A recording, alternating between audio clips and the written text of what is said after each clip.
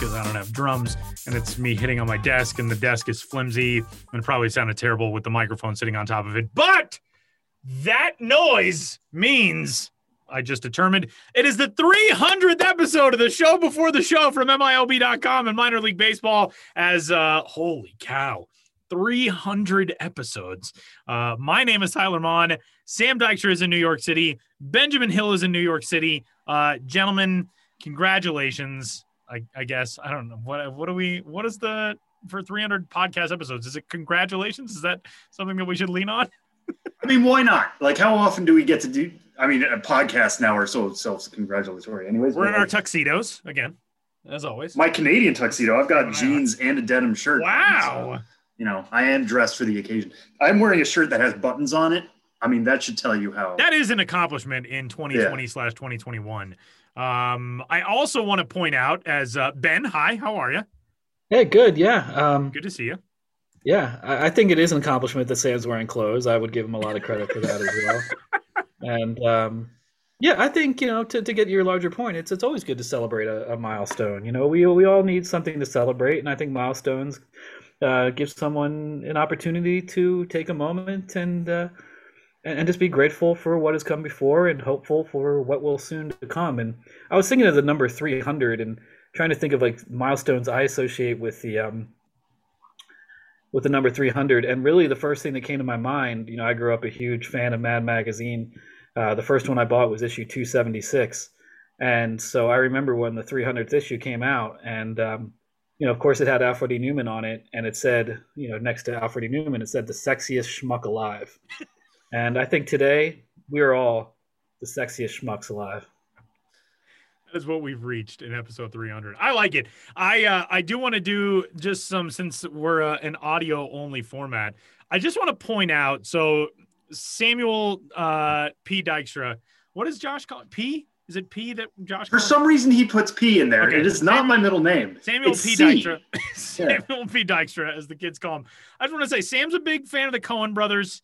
I finally watched Inside Llewyn Davis last week. Great movie. One of Sam's favorite movies of all time. But I just want to say that as far as quarantine hair goes, Sam is crushing the quarantine hair game. Your hair is phenomenal. I mean, Ben has me. Ben's is great also. And Ben I feel like I've shoulder touched on length. Ben's before, so I don't want to skimp out on Ben's is great too. I hate everything about my hair. I hate everything about my physical appearance, period. But Sam, I did not know until like today you've got like there's like the one strand like very moodily drooped down the side of your face. Like it's like you're gonna release an album soon. I mean, yes, this is an important announcement on episode 300. No, but like Inside Sam P. Dykstra. Yes. I'm moving to the village, and I'm just gonna live on the streets for a couple weeks with a cat. Yeah, I mean that is my dream. That is legitimately my dream. But we can get into that later. But honestly, it's been a year to try new things. If we're gonna be at home all the time, I've always wondered exactly how long my hair could get, and apparently I have learned that it can go like if I were to tie this into a braid in the back, I would just look like a founding father. That's what it's gotten to. Like, wow. That's what my hair does. It looks like it's a founding father's wig. That's impressive. That is impressive. We'll see. We'll see how long I'm going to go. Yeah. Now that you mentioned it, if your hair was white instead of a luscious brown, you would really look like, you know, John Adams or no, John Hancock. That's what I meant. Or Samuel Adams. Or Samuel Adams. I mean, yeah. Samuel no P. joke. Adams. My dad, shout out to my dad. My dad has white hair and has had white hair since he was, I think, 28 or 29, which always made me worried. Like, I'm now 30. I'm past his age. I don't have white hair yet. But I was always worried that it was just going to erupt like glorious fire. But his joke on my mom's side of the family, they all called him George after George Washington, just because he had the luscious white hair. So maybe that's my future, you know, is leading the Continental Army. Our dads do look very similar. I remember one time I posted a picture on Instagram that I have my whole family in, and my dad was in it. And you commented, I was going to ask you how you got this picture with my dad. And you posted a picture of your dad, and I was like, man, he really does look like my dad. So someday, hopefully, we'll have a uniting of the of the very George Washington looking fathers that we have. Ben, what's your hair when you go out? Do you tie it back sometimes? What's the situation with the Ben Hill hair? This is going to be the whole 300th episode, by the way. We're just going to talk about their hair. Yeah. A milestone is a chance to be indulgent. That's what it's about. No, I never put my hair in a ponytail. I never really have. Although sometimes I play handball, and a couple times I put my hair in a ponytail for handball because, when you're playing handball or like moving around, even if you're wearing a hat, and I'm illustrating this visually right now, but you can imagine it. My hair just gets all over my face as I'm moving around. But I don't like ponytails, and a lot of that is, I think a stereotype I've just had since I was a youth about who men in ponytails are. Right. You can't trust them. You just can't trust them. And I always had just sort of chafed against the notion that I would wear a ponytail in any way, shape, or form. So I have for athletic purposes on occasion, but in general, I just wear a hat every day, and I don't really do anything with my hair at all. And people compliment me on it all the time. And I am confident that if I did not have hair this long, people would have nothing to say about my physical appearance, positive or negative, just very nondescript. So I think the only thing saving me from complete mediocrity and anonymity as regards my physical appearance is having this long hair. So, hey, we have something to talk about right now. If I cut this hair, we wouldn't be talking about me. Here we are in an audio medium, and all we can talk about is how I look. That's how impactful it is. We're just a couple of podcasting Samsons is what we are. If you cut our hair, we would be nobody. This is my favorite episode of the show already. I just want you all to know. My hair is terrible. My beard is that for me. People, you grow a great beard. That's it for me. Other than that, it's like when people compliment my hair, they do it in a way that's like, oh, God bless him. He's trying. It's one of those things of like, he's 170 years old and he's probably going to go soon, but he got out of bed today. Like, that's the way people talk about my hair. As Southern folk would say, Tyler, bless your hair. Exactly. Bless your hair, essentially. So now that we've got all that covered for the 300th episode of the Show Before the Show podcast, the official podcast of Minor League Baseball, we welcome you into this milestone episode. We do have a very good interview coming up a little while later. It's a Samuel P. Dykstra joint with Max Meyer, the Miami Marlins organization. Sam and Max chatted earlier today. We're recording this on Thursday, the 18th. We'll hear that coming up here in a little bit. But we really just want to talk a lot about where we have been with this show and where we are right now and where we're headed as we get closer and closer now, about 6 weeks away from the start of the 2021 minor league season at AAA, AA, High A, and Low A. This is so crazy to look back on because we started this thing in March of 2015. There was an original co-host to this show, the Show Before the Show, like the dude who was in the Beatles and then ended up not being in the Beatles, or like Giovanni Ribisi when he broke his arm in That Thing You Do and ended up not being the drummer and Tom Everett Scott took over. That was Jake Seiner, who is now with the Associated Press, our good pal Jake. And when Jake departed, took his job with the AP, Sam came along. Ben has been part of the show since day one, since episode 1. This has been... if you would have told me what is the world going to be like when you hit 300 episodes, I have no idea what I would have said. But it's definitely been very interesting. Ben, I want to go to you because we started this show knowing Ben's going to be a big component of this. We're going to have a segment for Ben every week. We're going to talk about business. We're going to talk about promotions, all of that. What do you remember about when we first got this thing started? I think the very first episode, maybe not the very first, but one of the first episodes, I ended up being in New York. We all did the podcast in a conference room together, me and you and Jake, and Sam came in for an interview. But what do you remember about those very early ones? Yeah. Not knowing what we're doing, which I think is the case when you start anything new. And for a long time, not just in the very beginning, but for a long time, I would do these segments with Sam, and we always made a point to say what conference room we were in the Chelsea market. Right. And, when I think about these early episodes, I think of being in the Chelsea market. So A, we have not been in any office for the last year, but B, we moved from the Chelsea market after 2019. So there's been kind of being in the Chelsea market feels kind of double removed right now. And we were in that place for a long time. I started part-time at the company in 2005. And so a lot of memories are tied up in the Chelsea market. And a lot of those are related in that 2015, 2016 period of being in just various conference rooms all throughout the Chelsea market. the company grew a lot. MLB Advanced Media, just plain old MLB. It's been a complicated. It's always been complicated. Just all the different relationships and all the different departments and minor league baseball coverage and what we're doing, and it just got bigger and bigger and bigger because the company, grew in different ways, different employees, and that's just a rambling way to say that conference rooms became harder and harder to come by, and so a lot of the when I think of doing the podcast, I think of it being hard to get a conference room, and then hoping that we got one that didn't have too much external noise, and had some, it wasn't like oppressively hot, and a lot of there wasn't somebody scheduled segments, 20 minutes after you started. I remember that was always a thing where you guys were like, okay, we have this one until 1:15, and then we have to leave, and we have another one starting at 1:30. Yeah, and yeah, that sort of thing. Yeah, moving like in mid segments, and just the so much of the process seeming to be about like spinning the roulette wheel of the Chelsea market conference room availability. That is as what I think of. And if you're listening to this, the Chelsea market is on 15th Street and 9th Avenue in Manhattan. It's where our offices were for a long time. The ground floor is the Chelsea market, and it became a huge tourist destination.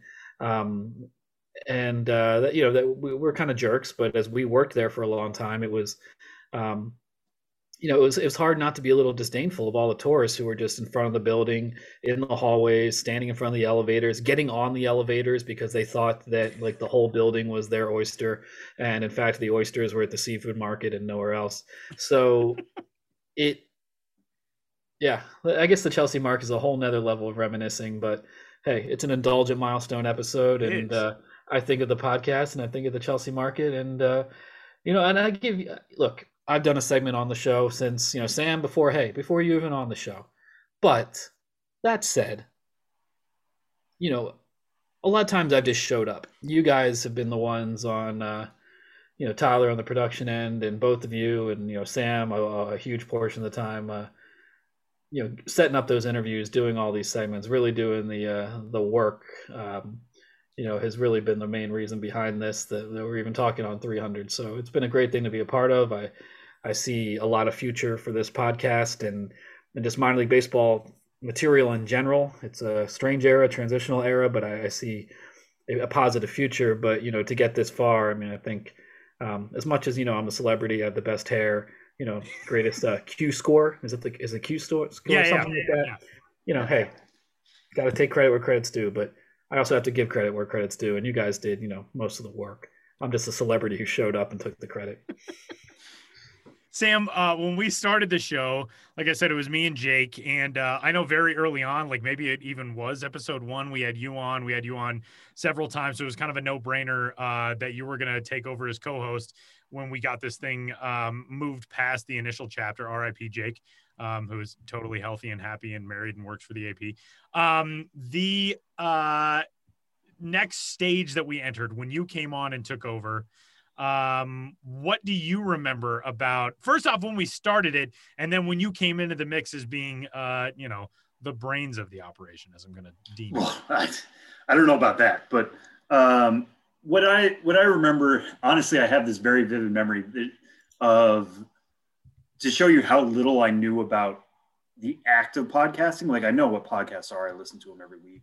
I've done that for a while now, but I have this very vivid memory of, this was just a moment of, this is how much you don't know, was being on with you and Jake. And it was one of those times where I think you were in studio, but I had to share a mic with Jake, and I was explaining something. It might've been like how the Super 2 deadline worked. That was basically my job in the early days, was like, oh, you had an interesting tool shed this week. Come on, we'll ask you 2 questions about it. You'll be out in 5 minutes. But Jake like tapped the microphone to be like, you're not talking into the microphone. You're having a conversation with us, but you're not speaking into the device that allows everyone else to hear you. And it was just like, oh, that's right. The whole point of this is to get our message out. And I knew that, but the great thing about podcasting that I really enjoy is that it's just a conversation between us every week. There is an audience there, and we'll get to that in a second. But the thing I like about this is that it's just so much easier to talk about this stuff with people enjoy it, which is you and Ben and Josh and Kelsey we've had on, and our entire staff, and anytime we come on, it's not like this big pressure packed concept. Like, yeah, there's a part of me that gets nervous for interviews sometimes still, like I am human. But the bulk of the podcast every week is just talking about minor league baseball, which I love, with my friends. And the more and more time I've spent with it, the more and more I realize that's what this is. And what I've loved about the last 6 years is seeing people buy into that and gravitate towards that. And, you know, I put out, as we were starting here, a question of like, hey, does anybody have questions for us? You know, it's 300 episode. We'll take whatever questions you get. And we got a couple of responses, and there was one that's like, who's your favorite listener? But the idea that like a bunch of different names popped into my head when I heard that is awesome to me, because there's a small part of me that's always like, are people listening? But I know people are, because people do bring back things. They recall episodes we've had in the past. Tim Dillard, we talked about him retiring the other day. Somebody said, oh, you should have him on the podcast. And I was like, yeah, no, we have years ago. And they're like, oh no, I remember that. But I want you guys to have him again. Maybe we will. But the idea that people can recall what we did 90 episodes ago is crazy to me. And I love that. And I love that other people love the minor leagues as much as we do and are willing to join us for those conversations each week. So just thinking about where I was when we started this, and I'm still probably the same way. Like, you might be listening at home and being like, Sam got quiet. It's probably because I leaned away from the microphone. But yeah, just realizing what this podcast is, what it can be, and what we've done now for 6 years has been so fun to watch and be a part of. Ben, for your time covering the minor leagues, obviously so much has changed just in the way that all sports are covered, but you've been able to grow along with MILB.com, and now we're all doing some stuff on Pipeline as well, and the coverage breadth and depth in all kinds of different media outlets when it comes to the minor leagues is so much grander than what it was even when we started the show. But dating back to you and I first met in 2011 when you were on a road trip through the Carolina League and I was working there. What stands out to you most, I guess, obviously for our purposes for the podcast, kind of between 2015 and now, but even if you want to go back further than that in your career, what stands out most about the way coverage of the minor leagues has evolved? The world that you inhabit on the business side has evolved. What are the things that really stick out to you in that regard? Yeah, in terms of minor league baseball, I mean, I think a lot of it is just the story of how media has evolved, in that time period. Minor league baseball, maybe there's been more evolution just because, I mean, sure, people have written about minor league baseball, sports writers, I'm sure, for as long as minor league baseball has been around, well over 100 years.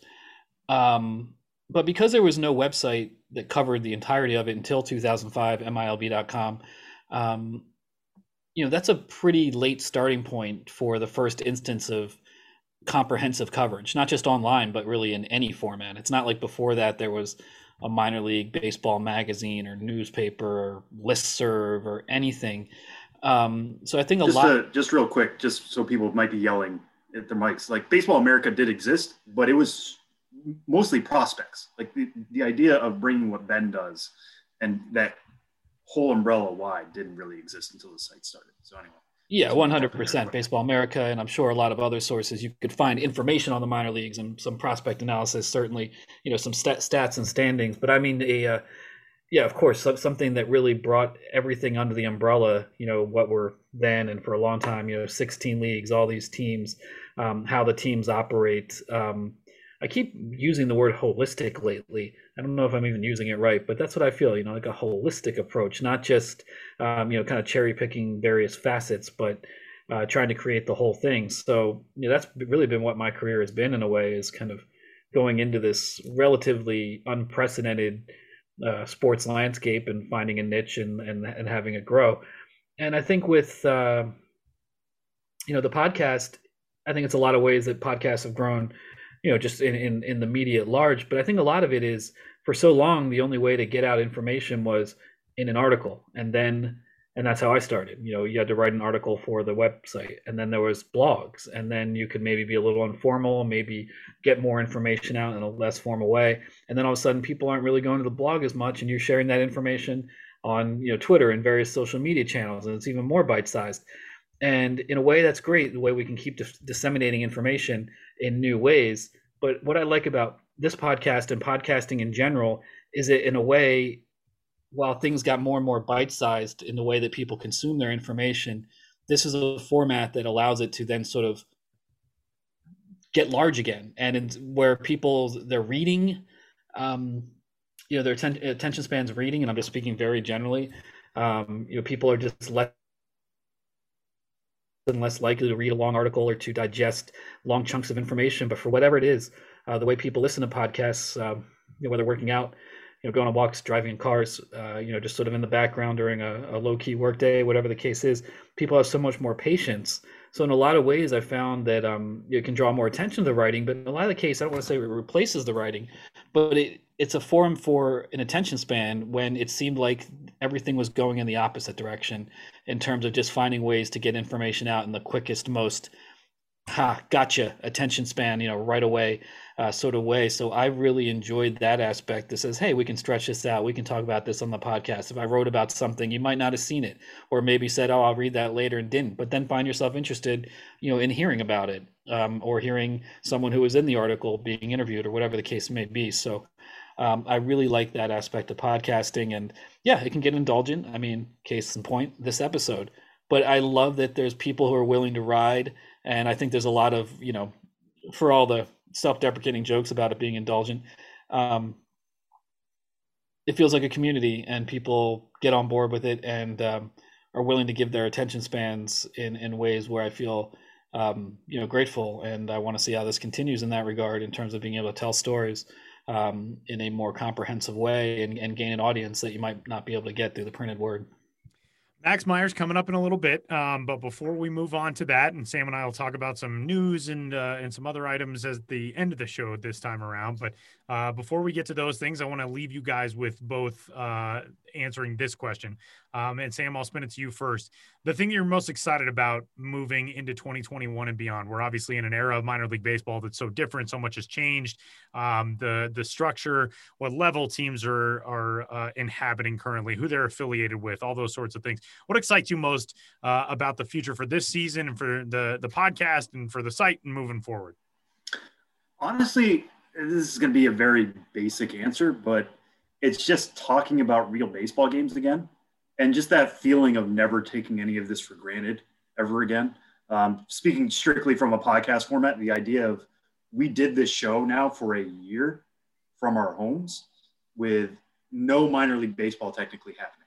And yet we were able to show you each week that there were still minor league things happening, whether it was talking to prospects, what they were working out, how they were working out, what they were preparing for. I'll always bring up the Tyler Stevenson episode in terms of him talking about hitting into his neighbor's cage, and then he homered for his first major league hit. Like, you heard about that here first.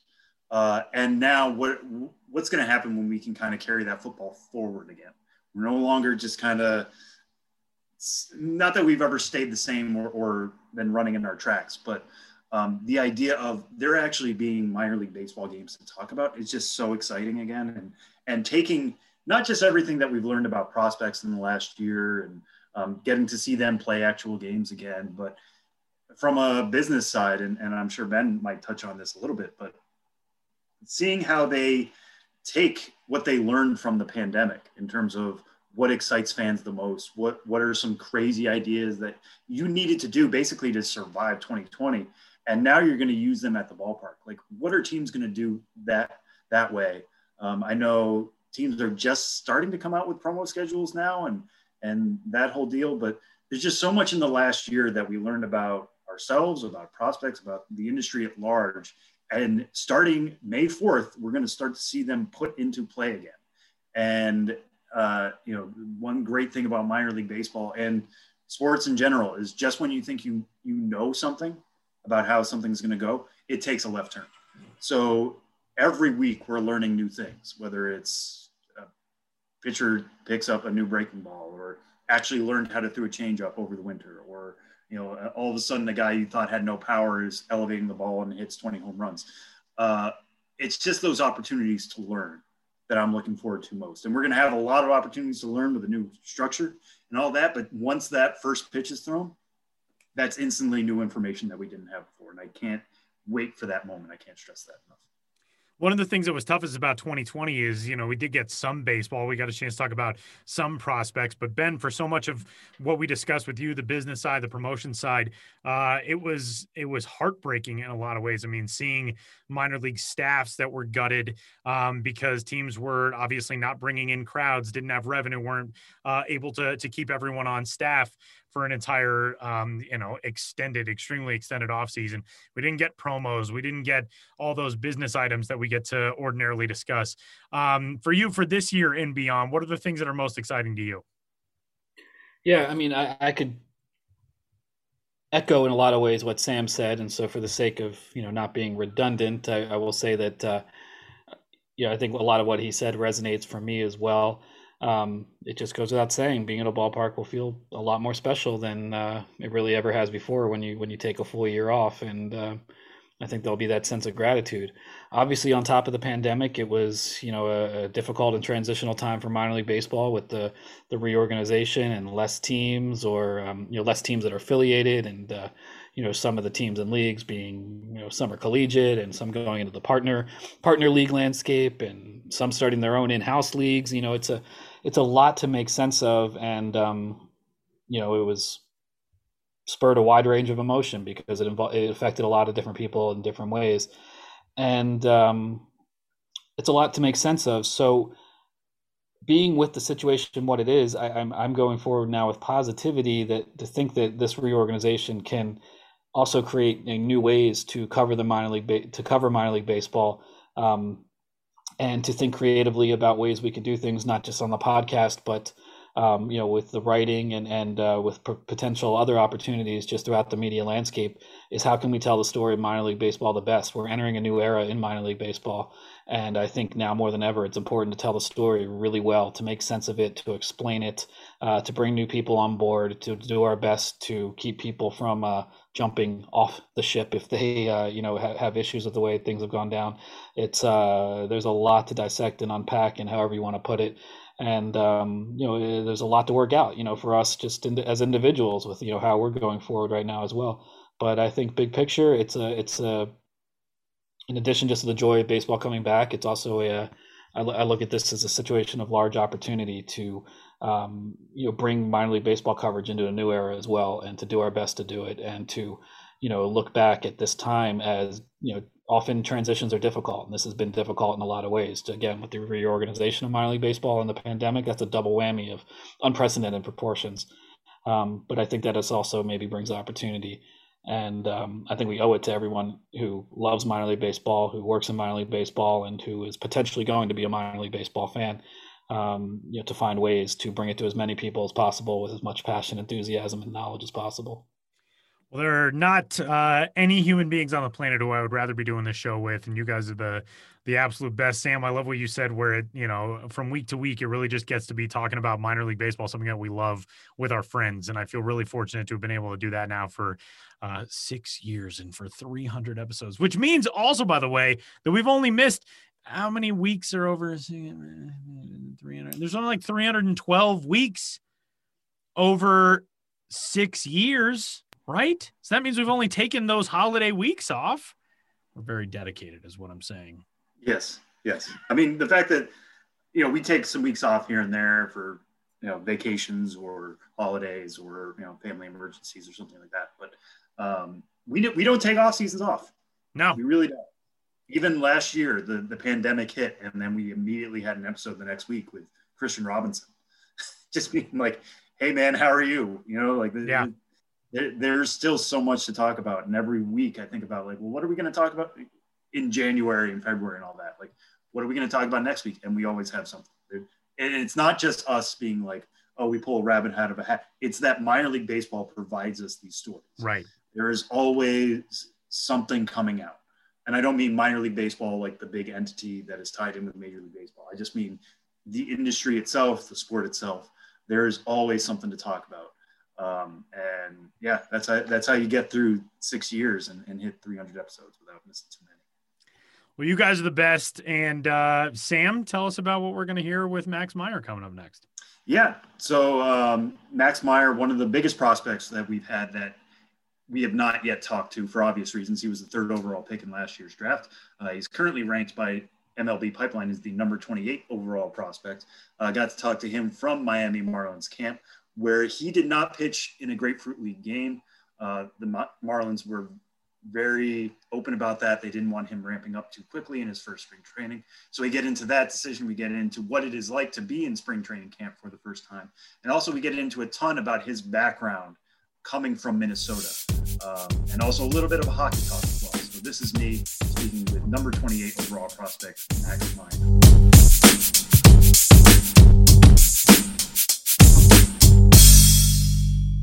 This past year has shown us that without your health, you have nothing. If you're not well, you can't work, look after yourself, or take care of your family. You can't enjoy the life you've worked so hard to build. That's why you need to prioritize taking care of your long-term health today, before it goes from good to bad to worse. So invest in your long-term health with Forward. Forward is intelligent medicine with a personal touch. Their doctors are dedicated to catching top killers like cancer and heart disease early before it's too late. And catching them early could save you tens of thousands of dollars in the long run. Everyone's health history is different, which is why Forward doctors personalize a health plan with you, based on your genetics, lifestyle, and biometrics to achieve long-term results and ensure nothing gets missed. It's time to invest in a doctor that's invested in you. Go to GoForward.com today to protect your future health. That's GoForward.com. GoForward.com. Well, we're very pleased to be joined on the show before the show by number 28 overall prospect, Marlins right-hander Max Meyer. Max, thanks so much for joining us. How are you doing? I'm good. Thanks for having me.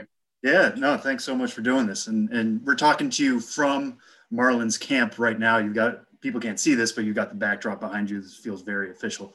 Your first spring training camp. How have things gone for you so far in your first spring training? It's been really good so far. Just going out there every day, building relationships with my teammates. My arm feels really good right now. I'm just getting built up here for wherever I start, and I couldn't be happier with my time so far.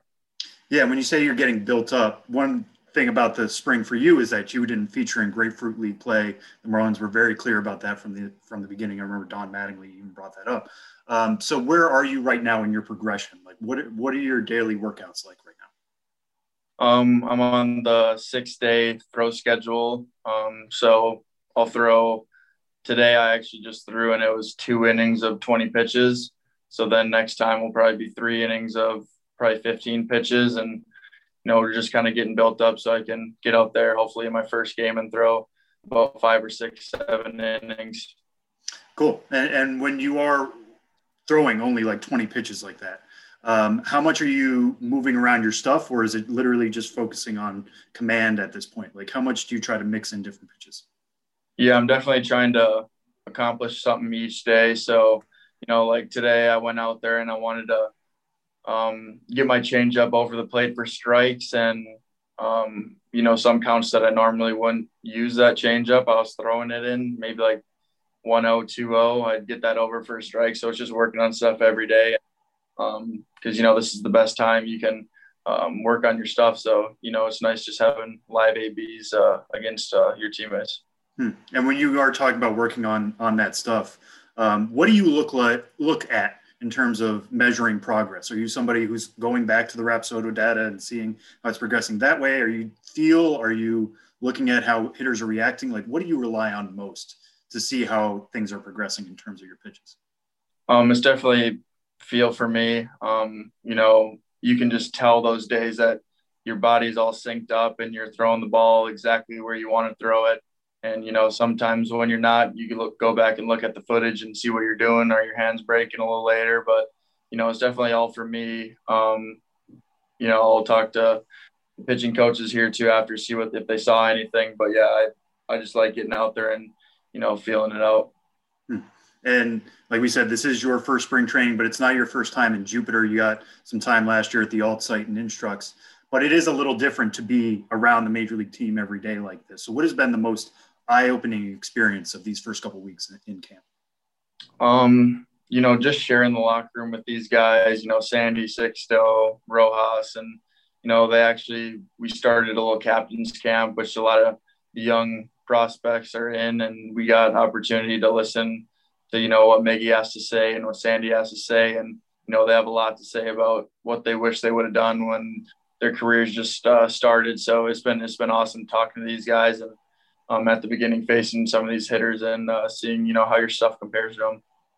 Yeah, and I know that captain's camp is something that a lot of this Marlins regime right now came over from the Yankees, obviously, with Derek Jeter, and that's something they've brought over. So in those discussions then, especially with Mattingly, what was your takeaway? Like, what was something he said, this is something I wish I'd done that you should do now? A couple of good points, that Miggy has to say. He leads a great presentation, and, it's all about finding – there's a lot of checkpoints, but what stood out to me was, developing that routine. And, a lot of days you're going to struggle and a lot of days you're going to do well. You can't get too high. You can't get too low. You just got to keep, staying consistent, finding that routine that's going to get you by day to day, and finding that motivation too of what keeps you going throughout your career. And one thing about this spring too, in your workouts, one thing Mattingly said a couple of weeks ago when he said you weren't going to be playing in Grapefruit League play, he said he didn't want you coming out trying to do too much and trying to throw 100 out of the gate. So when you are throwing right now, are you at a specific percentage? Like, what velo are you trying to throw when you do get in those side sessions?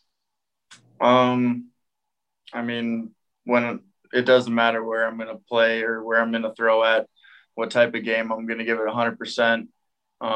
But obviously me working on the backfields, I can work on some more stuff that I wouldn't normally, want to do in the game.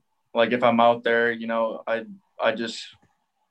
I'd fall in love with, I guess, my two pitches, my fastball and slider, if I'm throwing in the grapefruit games. But, back on the backfields, I can work on that changeup and, work on my command a little more. So I think that's why I haven't pitched in the game so far. Gotcha. Yeah, and I want to touch on your stuff, particularly the slider and the changeup, but we'll do that in a little bit. First, I want to jump back a few years, actually. Coming out of Minnesota high school, from what I've read, you only had a couple of D1 offers. What type of pitcher were you coming out of high school? Honestly, I wasn't really a pitcher. I was just a guy kind of that could fill up the zone. And, Minnesota high school baseball, some may think it's not that competitive, but, I'd just be going out there and just fill up the zone, let my stuff play. Haven't really thought about pitching too much, just attack the guys and get quick out so we can go home earlier.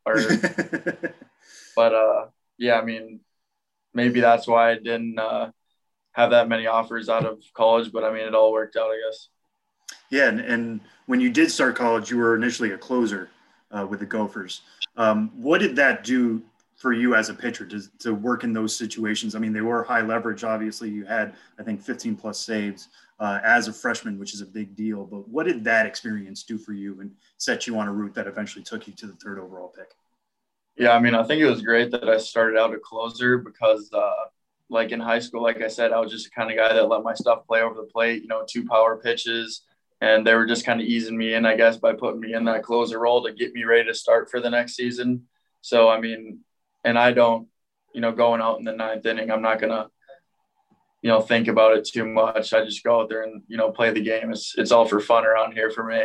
So it was, it was fun closing the first year and getting ready to start the next.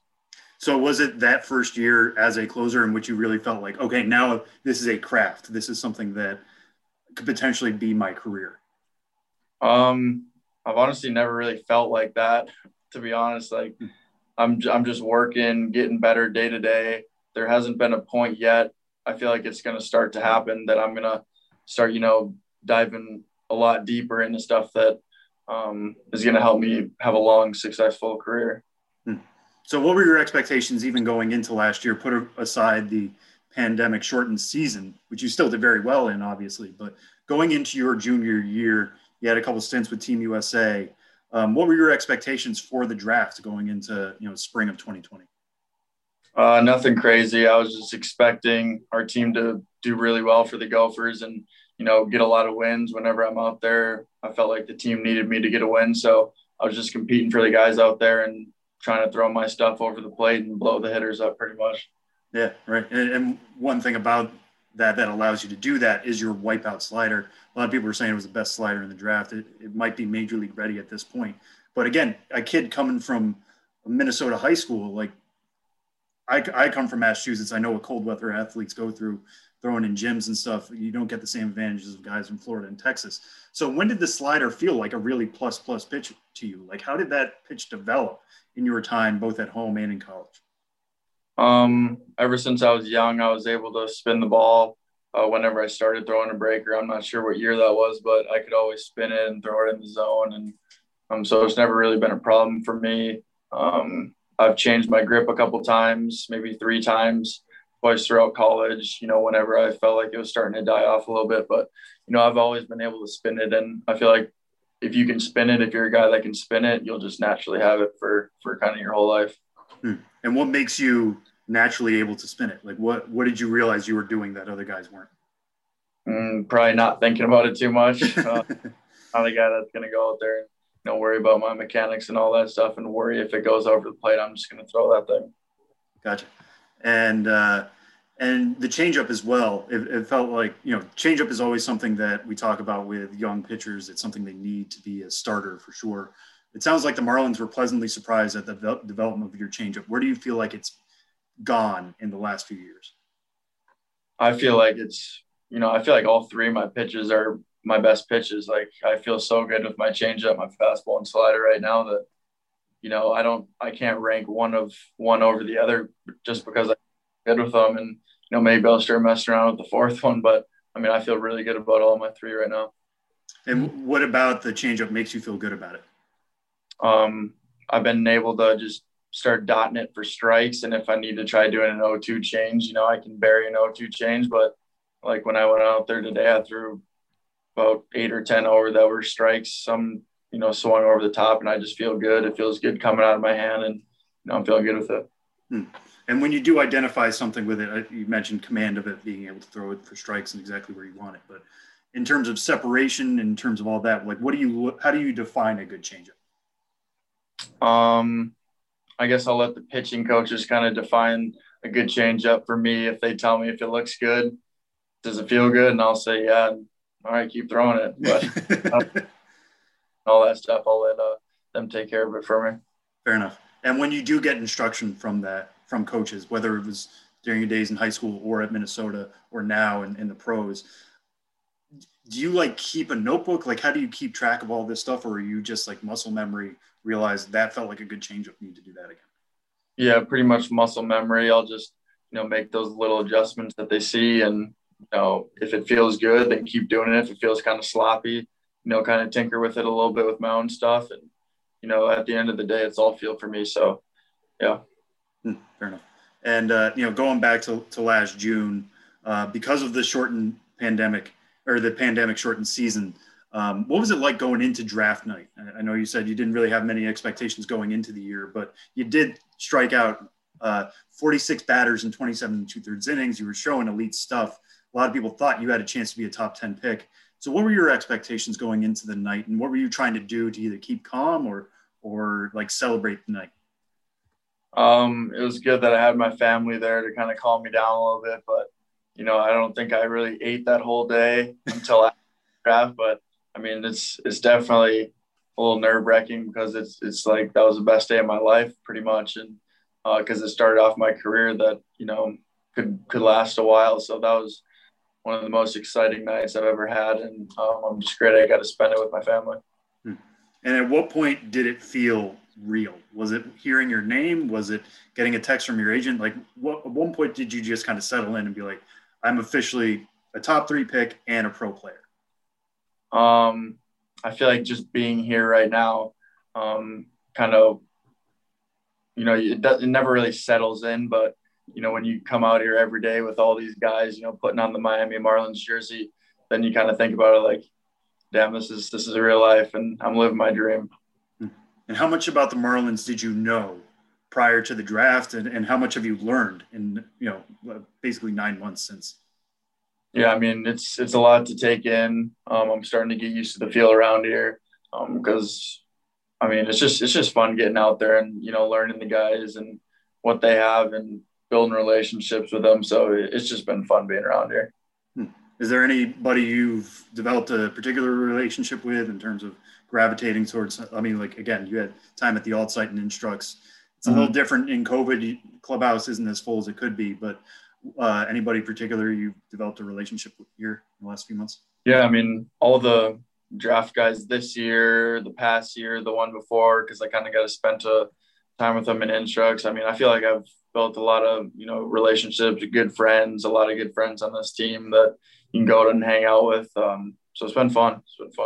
And how much easier did it make it to watch, that postseason run last year? You mentioned Sixto Sanchez, still technically a prospect like yourself, get postseason run. A lot of the prospects got postseason run last year. How much easier was it to watch that and be able to plug yourself in potentially a year or two down the line? Yeah, I mean, it fires me up, and it fires everyone who, just got drafted and wants to be there up, because, that's the dream, compete in the playoffs and get to the World Series. So you can't get much better than that.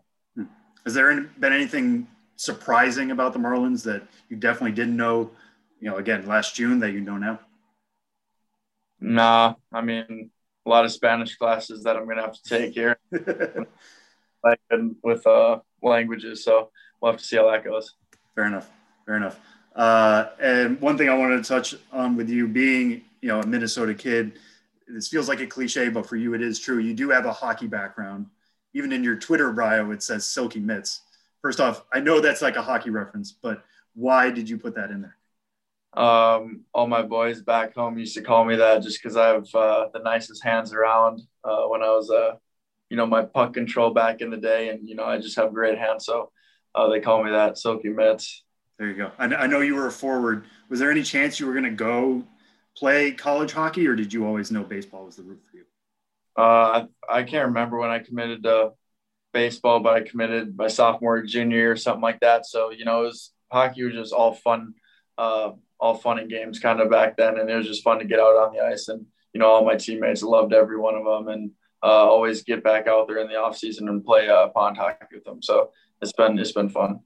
Yeah. What was it like going out there this off season and playing pond hockey? It was even more riding on that arm, I imagine, like trying to tell everybody, do not touch me on the right side, please. Yeah, they definitely eased off on me. They didn't play the body too much on me, but, it was fun getting out on the ice and taking it easy, of course. And, it's just been fun getting back home and seeing all those guys. If you could give yourself a hockey comp, like somebody you tried to model your game after, who would that be? I'd probably say Pavel Datsyuk. Okay. Nasty hands, a little bit of a sniper. And then, a little physical. Yeah, no, if you want to talk about Silky Mitts, I think Datsyuk fits that to a T for sure. And you mentioned before you have to go through language lessons right now, being part of Miami. But as somebody, again, who has spent a lot of time now in South Florida, being a Minnesota kid, what is the biggest transition you've needed between those two spots? It's just getting used to the weather down here. For sure is the biggest transition. Because, I remember the first time I came out here in ATS and Instructs, and I'm dying out here because it's just so hot out, and I'm not used to like that humidity, but, I definitely I'm more used to that now. So good transition. How do you get used to that? Is that just as simple as drinking a lot? Like how do you handle that transition? Just being out there every day and making sure you got your water, I guess, and you'll get used to the heat here when you've been around it for so long. Gotcha. And we've talked about where you're projecting to get your amount of innings by the opening of May when the minor league season begins. But as you're looking forward here at 2021, it's going to be your first taste in the minors. Unfortunately, you didn't get that last year, but you got plenty of time at Instructs and the ATS. But what do you project forward for 2021? When you look at where you want to be and where you want to go, how do you kind of project that forward? I just want to go out there and find a routine, find a team or get placed on a team, and just start dominating hitters and see where that takes me. And when you want to dominate hitters, are you just going to come straight with velocity, or are you going to start mixing? Like, how do you work through a start? I know you don't want to give away your entire scouting report, but when you are introducing yourself to a new level or getting to see hitters for the first time, how do you go after that? A little bit of everything. I mean, you just got to feel out the game. Baseball's, honestly 100% a mind game. So if I'm confident up there, I'm confident that I'll have good results. And when you guys are in the clubhouse and you're chatting with, draft picks from last year, draft picks from 2 years ago, in that group that you're, like you said before, starting to develop relationships with, how much do you guys talk about like being the future of Miami? Because this is a deep farm system. You guys are clearly the future of the Fish. But how much do you guys feel like kind of the weight of carrying the franchise forward? We definitely don't really talk about it, but I can tell that everyone in the room knows it, and we're all here to work hard, and we're here to win very soon. All right, Max. Well, we'll end on this one. This is actually our 300th episode of the podcast. We've been doing this for a little while now. We started in March 2015. So my question is to you, that was 6 years ago. You were just turning 16. But what were you doing in March of 2015? Mm-hmm. I was probably chilling at home with all the boys over, playing a little pickup basketball in my backyard. There you go. When do you guys start driving in Minnesota? What's the legal driving limit? 15 for permit, 16 for by yourself. Oh man, I'm very jealous of those Midwestern places where you guys can start earlier than the rest of us. Yeah. What was your first car? We'll put it that way. 2006 hail damage Civic. Got me around. There you go. All right. Well, Max Meyer, thank you so much for taking the time and joining us. All the best going forward here in the remainder of spring training and the start of the minor league season to come. I'm sure we'll catch you down the line, but thanks again for doing this. Yep. Thanks for having me.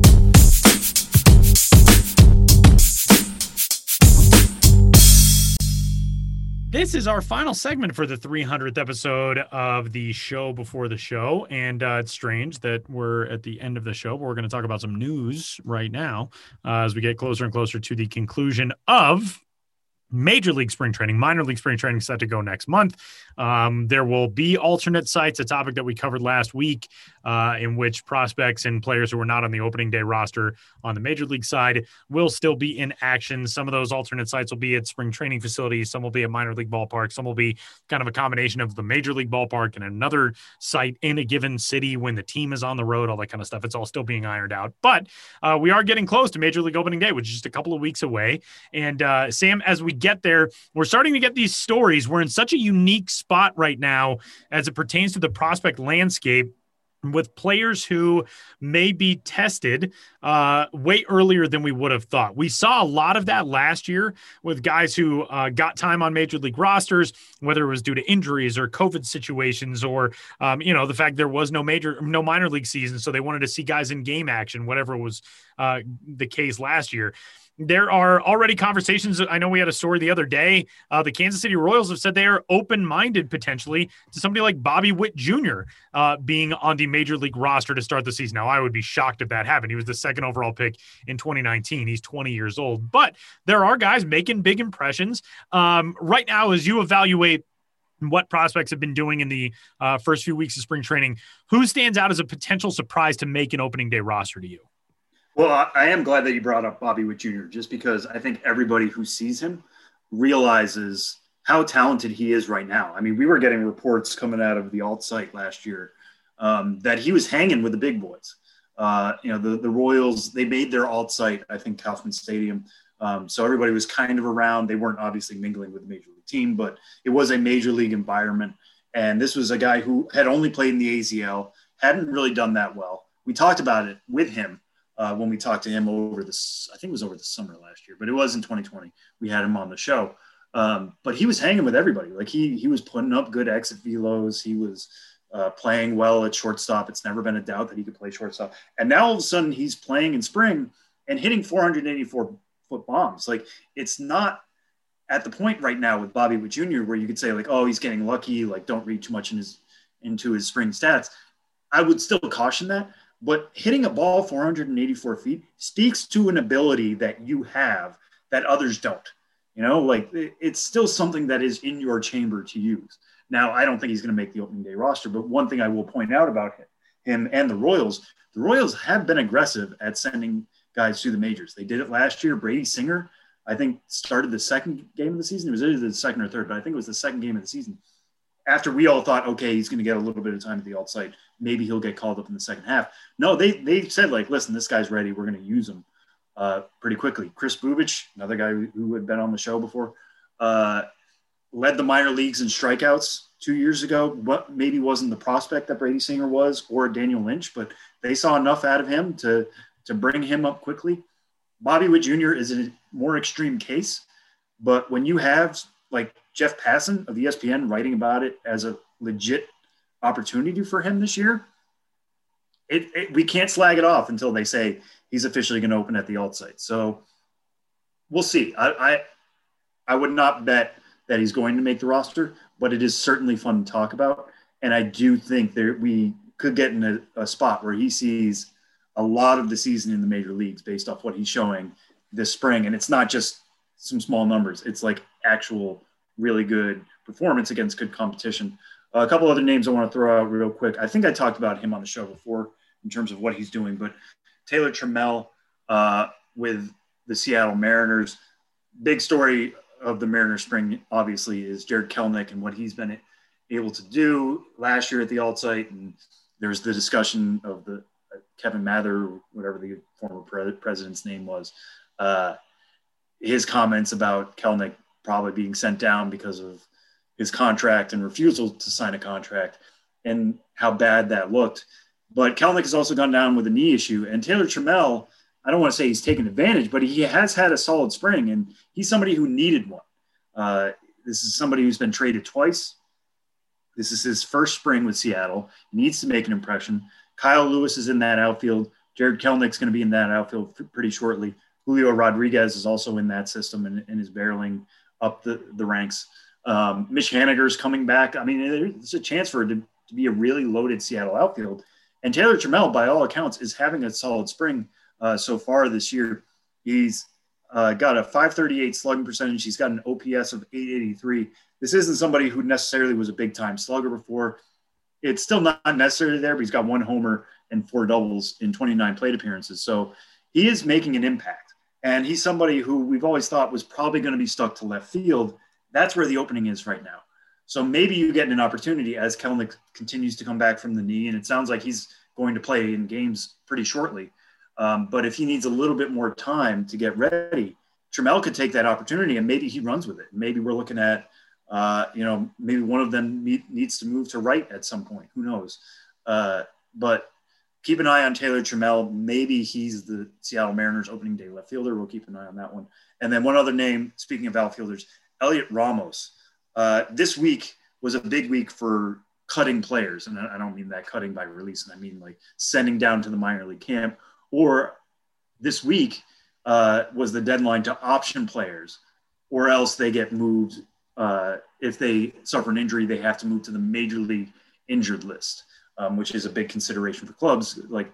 You can send them down and it's not going to affect service time. But if they were to get injured now and they are on the 40-man roster, you move them to the IL. They have to stay on the major league IL. So there were a lot of guys getting optioned this week. If a guy was reassigned, he can come back and play in Grapefruit League or Cactus League play. That's not really effective. We saw Wander Franco come back and play for the Rays after he had technically been reassigned. But being optioned is another story. Elliot Ramos survived that first round. He has not been optioned yet. So the reason for that being, again, he's somebody who is hitting .385 with a .769 slugging percentage. Now, that's only over 27 plate appearances, but he's got 3 home runs.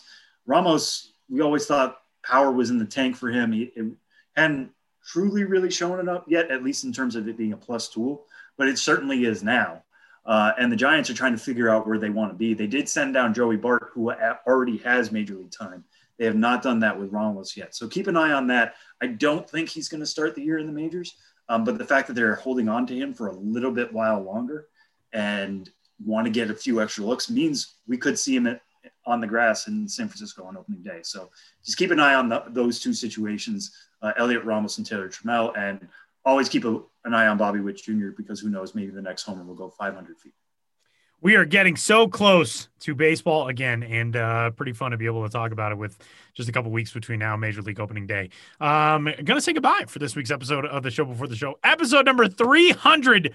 And a massive thanks to everyone across the landscape at MILB.com and with minor league baseball and everyone who has been there to kind of help us along through this, from Jake Seiner, our original co-host, Brendan DeRochers, who was sort of the one who got this ball rolling back in 2014, Allison Creekmore, Dan Marinas, Darren Smith, Paige Schechter, our editors, everybody, our writers who have come on so often, from Josh Jackson and Kelsey Hennigan and Michael Avalone and Rob Terranova, and even the writers who have moved on, Katie Wu and Andrew Bataferrano and Joe Bloss and Gerard Gilberto and who else? Who am I missing? A ton of people I'm missing. Mike Avalone. I think I said Mike, didn't I? Did you say Mike Avalone? Okay. I think I said Mike. Mike, if I didn't say you, I'm sorry. Yes. But we just have such a great crew. Ben, the invaluable encyclopedic resource that he is for us from week to week, and getting to work with one of the smartest young dudes in all of baseball in Samuel P. Dykstra. Sam, I love you, man. It's been, I don't know how many we've done together, but it's got to be over. I feel like Jake was like 20 some episodes. So you and I are probably like almost 280. I mean, I can safely say it's been the majority. Yeah. Oh, easily the majority. Easily the majority. I think that's how math works. So what I'm saying is we'll just do this again when it's me and you, when it's our 300th. Then we'll just do another very self-indulgent. Fair enough. I should say, because like you're the one reading off all the lists here, and you've been the point man at the beginning of the episode. So we didn't really give you a chance to say any of this stuff. But like the great thing about this, for anybody listening at home, and I'm sure you understand this because you listen to him week in and week out, but like Tyler is the perfect person to lead this podcast. And I mean that through and through, because the idea of knowing enough about minor league baseball to ask pointed questions, not only of me and Ben, but of our guests when we have them on. But also understanding how a show works, how it's supposed to be directed, how you're supposed to open a show, how you're supposed to close a show, how you're supposed to produce a show. The idea of, this is where breaks go and this is how we keep things moving. Like, I wouldn't be able to do that by any means. And just bringing a warm presence each week and making this fun and making this something I want to do and making it something Ben wants to do and making it something that people want to listen to is really difficult. It really is. I can't stress that enough. And, Tyler is the engine that makes this go in every which way. So I've been saying all this like into my mic and not looking at the camera because I don't want to make eye contact with you as I say all this. But it's everything I've said to you before. And I hope you feel it every week and not just episode 300, but it's implicit in everything we do. How much joy we bring to this, how much joy it is to talk to you guys at home, and how much fun we have, for sure. Well, thanks, buddy. I appreciate it. And yeah, above all, we appreciate all of you who have tuned in. Sam mentioned last year when the pandemic started and we immediately came back with an episode. And the thing that I think continued to stun us is that every month after that, for quite some time, our listenership continued to increase and continue to increase and continue to increase. And the community that we've been able to form and interact with. And yes, to John, who is the one who submitted the question, who is your favorite listener? Yes, John, you're among them. He's a great one. He's one of the greatest. It's just been so neat to have this opportunity, to have this platform for so long. And here's to, doing a ton more of these and calculating just how many Sam has done. So then we can do this again at episode 300 for the two of us. It'll be great. That's fine. I mean, if you want to, we always have the show before the show. So we can all. That's true. That is true. That's what we call our game planning sessions. Our production sessions are the show before the show before the show. Mm-hmm. So for this week's 300th episode of the show before the show, I shudder to think how many hours of my life I've spent recording and editing and podcast producing. But it's fun stuff. It's all great stuff. And we cannot thank all of you enough for all of your support over the last 6 years. For Benjamin Hill earlier, and for Sam Dykstra, I am Tyler Maw. We'll talk to you next week for episode 301.